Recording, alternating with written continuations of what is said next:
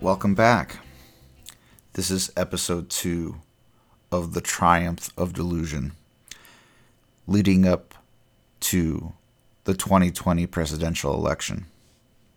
In the last episode, I tried to articulate our current situation through the lens of psychology, and as a template, I used the big 5 personality traits, which are openness, conscientiousness, extroversion, agreeableness, and neuroticism. I want to delve a little bit deeper into the right and what has become of the conservative movement behind Trump. This is something interesting, and I noticed this a while back. Have you ever noticed that there are no liberal anti-maskers? Not that I've seen anyways. Now, anti-maskers are either mentally ill individuals or Trump supporters with an axe to grind against liberals. If you know of any cases, please let me know. I haven't seen any personally. The past few years, we've seen countless cell phone footage videos of people being unpleasant, starting fights, confronting people for speaking Spanish, or having utterly abhorrent behavior. Their rants are many times followed up by a MAGA slogan or a promise that Trump will send them back to their country. It seems that the election of Donald Trump has emboldened bigots across the country. Now, I'm actually grateful for the cell phone technology that we have today. Cancel culture, whatever you want to call it.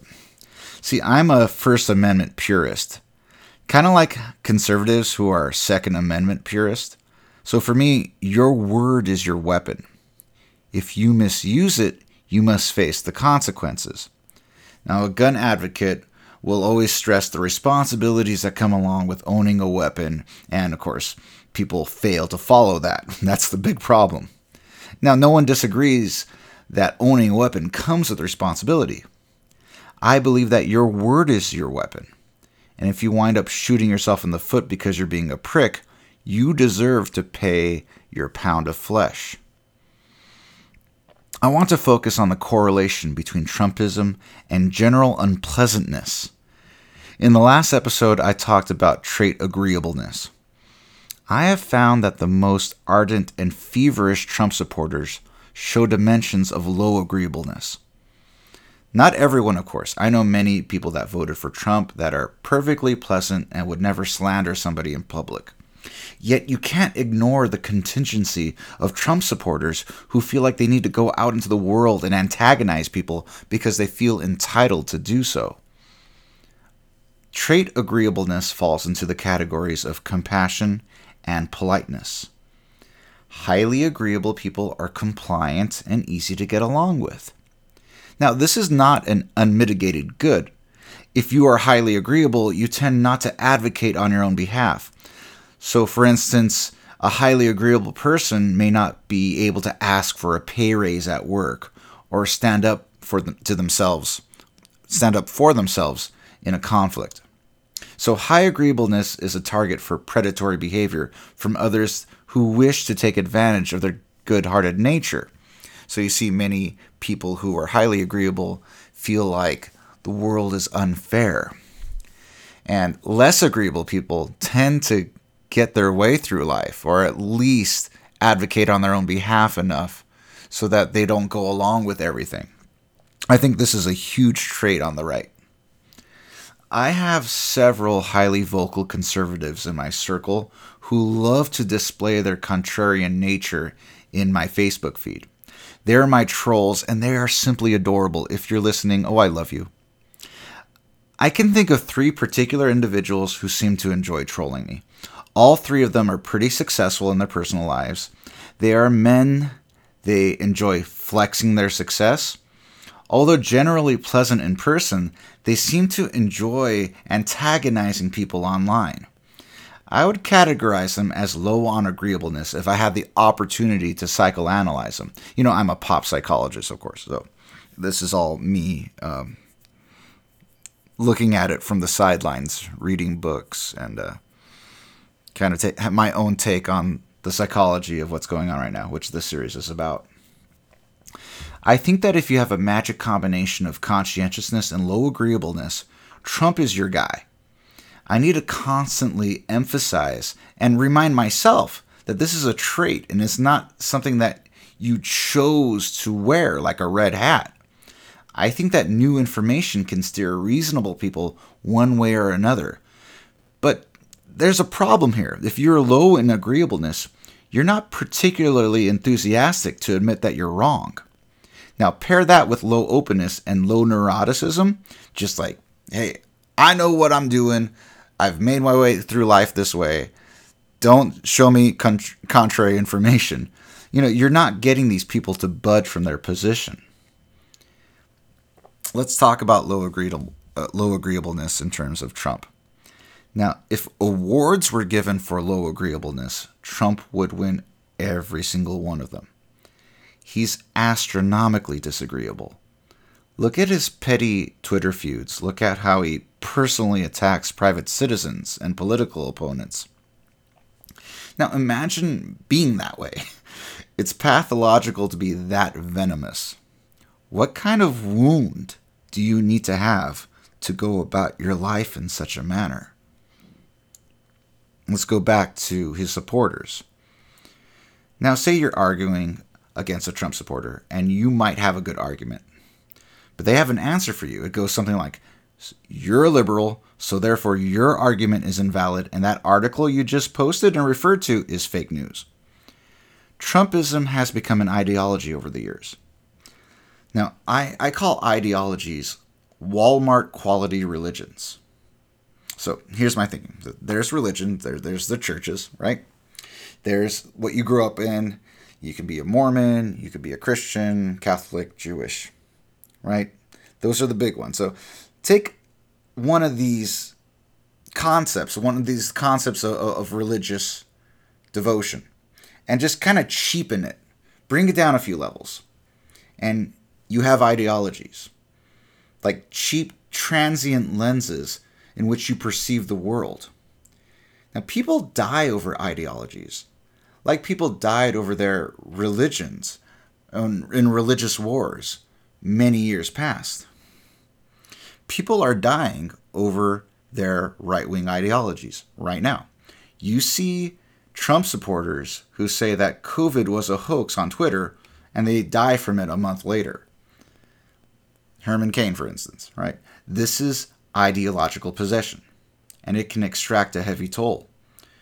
Today, our ideologies are costing us lives in many cases. Let's say 10 years ago, your right-wing ideology wasn't killing people. Not really. It kind of like festered in your own circle, right? But it really didn't do any damage. There's 250,000 people dead from COVID. Now, I'm not saying that people wouldn't have died had preventions been taken. But look at our situation. We're unique on the world stage, and that's what I said in the last episode. American exceptionalism is right there on display in the numbers of COVID deaths. Now, there's ideological possession present in the left as well, but it hasn't been embodied as conveniently as it has been with Trump. You can say Bernie Sanders and AOC are ideological possessed on the left. Good argument. But they haven't enacted policies, not yet, that articulate their persona like Trump has over the years.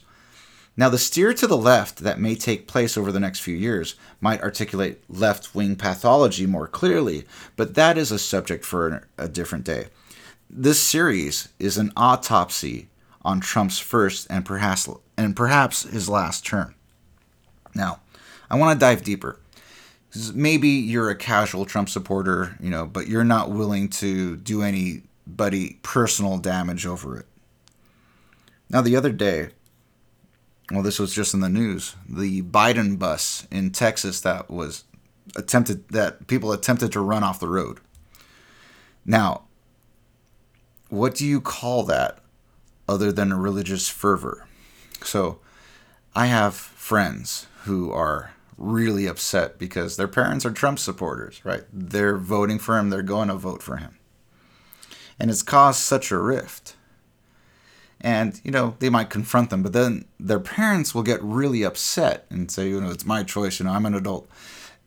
And it makes me feel like this. It's like, it's a religious problem. And I want to unpack that. It's a religious problem. You know how you're not supposed to talk about religion? So a lot of boomer Trump supporters are like, just let me do my vote, And they don't want to dive into it. They don't want to get into it. It's like, I got my ways, you got yours. I'm not going to judge you for your ways. Well, let's talk about it. I mean, yes, there were cages under Obama, but there wasn't child separation under Obama. Don't get that twisted. We don't have to run down the list. Trump has plenty of things wrong with him. Even if the Hunter Biden stuff was real, you look at it and you're like, well, there's this list of bad things. Biden's, ripping off speeches in the past. You guys have all seen the video. Then look at Trump's list. It's so much bigger. So if you weigh it on a very just scale, he's like, well, that guy is pathological. And this other guy is kind of just an establishment politician type, And we've already talked about how that's a problem. I had a gaffe in the last episode. I call them RAWs. That's raw. No, it's RWAs. And what that stood for was right-wing authoritarians. If you are an ardent Trump supporter, I suggest you take a survey to see where you land on the political axis. Because I'm willing to bet you're further on the authoritarian right than you might imagine. So right-wing authoritarians are the most dangerous because they're going all in. They're the law and order people. Blue Lives Matter. The thin blue line. They're the first ones to attack when social justice efforts are being made. You know the types. Now, I don't know what it is inside of us that wants a daddy, a strongman leader. But the right-wing authoritarians have found their guy. This is what's going on in this age. Now, I'm trying not to draw too many parallels to Nazi Germany. I don't think it's the same thing at all.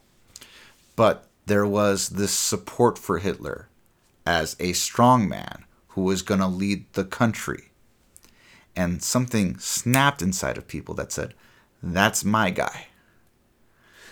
There's a lot of parallels, He was seen as a clown too. This conspiracy theorist, weird mustachioed guy who is yelling. People were like, well, it's entertainment. Look at the literature. And then things got out of hand. Now, based on the kind of person that Trump is, he abhors losers. People have said, well, Trump's a racist, and that's true. But if you look back in history, Donald Trump loved Michael Jordan. It's a black guy. Why would he like him? Well, it's almost like he liked Michael Jordan because he was a winner. That's the thing. It's winning. So to lose is a mortal sin. He's already trying to call it early, right? Now, he's going to lose the popular vote. I can almost guarantee. Now, the Electoral College, he still has a chance. But the threats that he's been making make it sound like no matter if he winds up losing, he's going to cause all kinds of chaos in the 3 months in the interim between the election and the transfer of power. And that sucks. I can't imagine you would vote for that. And it's very true. So, my friends on the right, my friends who don't want to vote for Biden, they think they're going to vote for Trump. I just want to tell you, there's a lot more at stake than policy.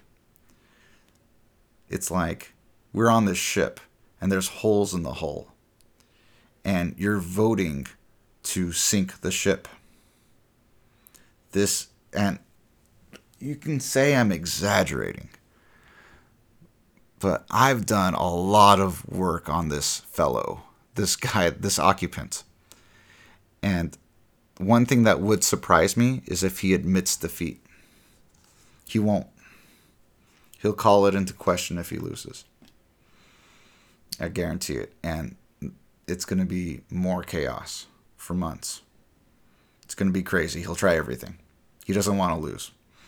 Especially since it's pretty clear that there are legal consequences for him once he's out of office. Now, if you're disagreeable, I think I'm kind of disagreeable. I kind of want to see it. I kind of want to see justice go down. I mean, if we have a villain in this age, we have it. I think these last 4 years have kind of proven to me just how crazy people can be. I think we're out of our skulls. And it's made me more, in fact, religious, because I see how humans are geared toward it. There's an ideology on the right. There's an ideology on the left. The world is too complex to take apart, so you need a simple path. Now, if Tucker Carlson is telling you what to think, and Sean Hannity, and on the other side, Rachel Maddow says this, Seth Abraham says this, you're letting people do your thinking for you. Now, all I ask is that you think for yourself. That's hard.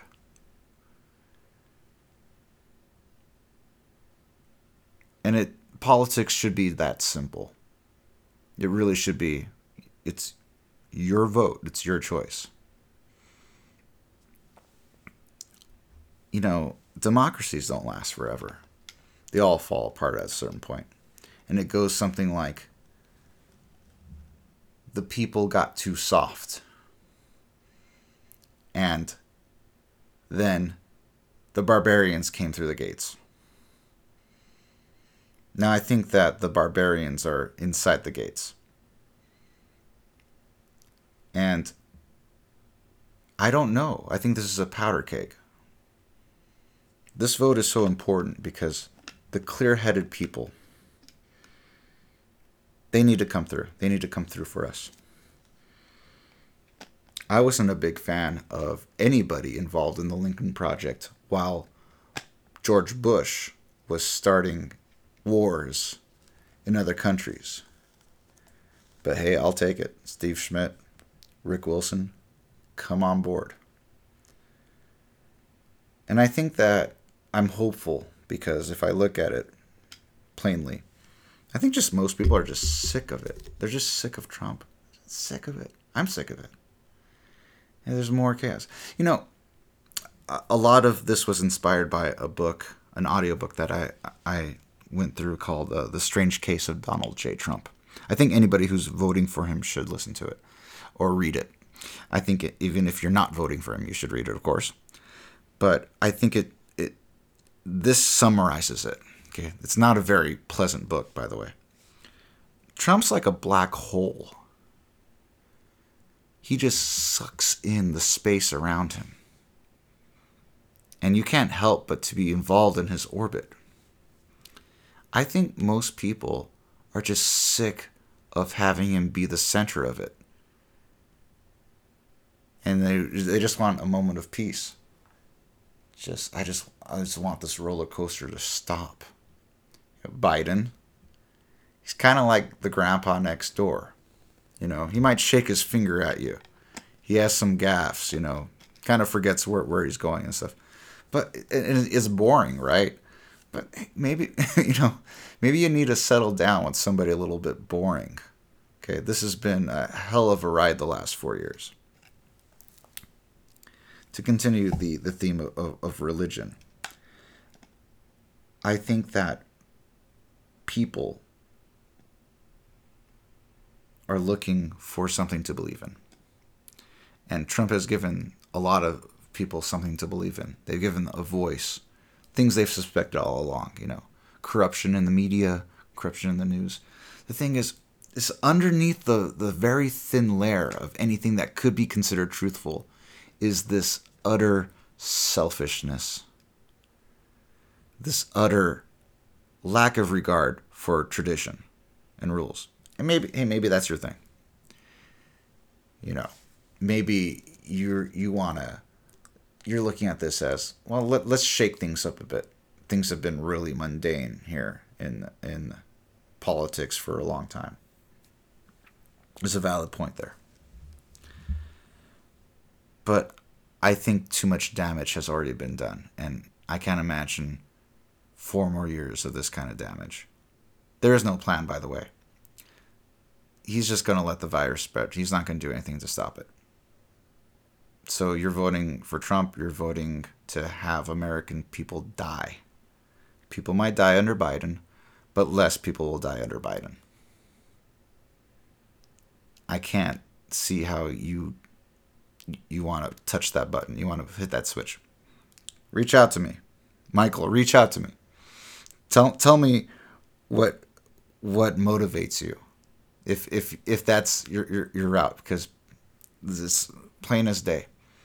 We don't know how many people are going to die. 1 million? A million COVID deaths? Is that what's going to happen next year? Is that what we're doing? Because of Antifa? Listen, I interviewed Antifa. You remember that episode. Okay? Teenage kids. 20-somethings. Loose group. Proud Boys is far more organized than Antifa. They're wearing masks. They believe in something. They've read some Marx. Okay? Not Richard Marx. Karl Marx. You're chasing boogeyman. You're chasing ghosts. I actually have one more part here. This is going to come out the day before the election. The day of the election. Rather than just be a total bummer. I'm going to talk about something hopeful. Something that I believe in. So stay tuned. Thank you for listening. And I'll catch you later. Bye now.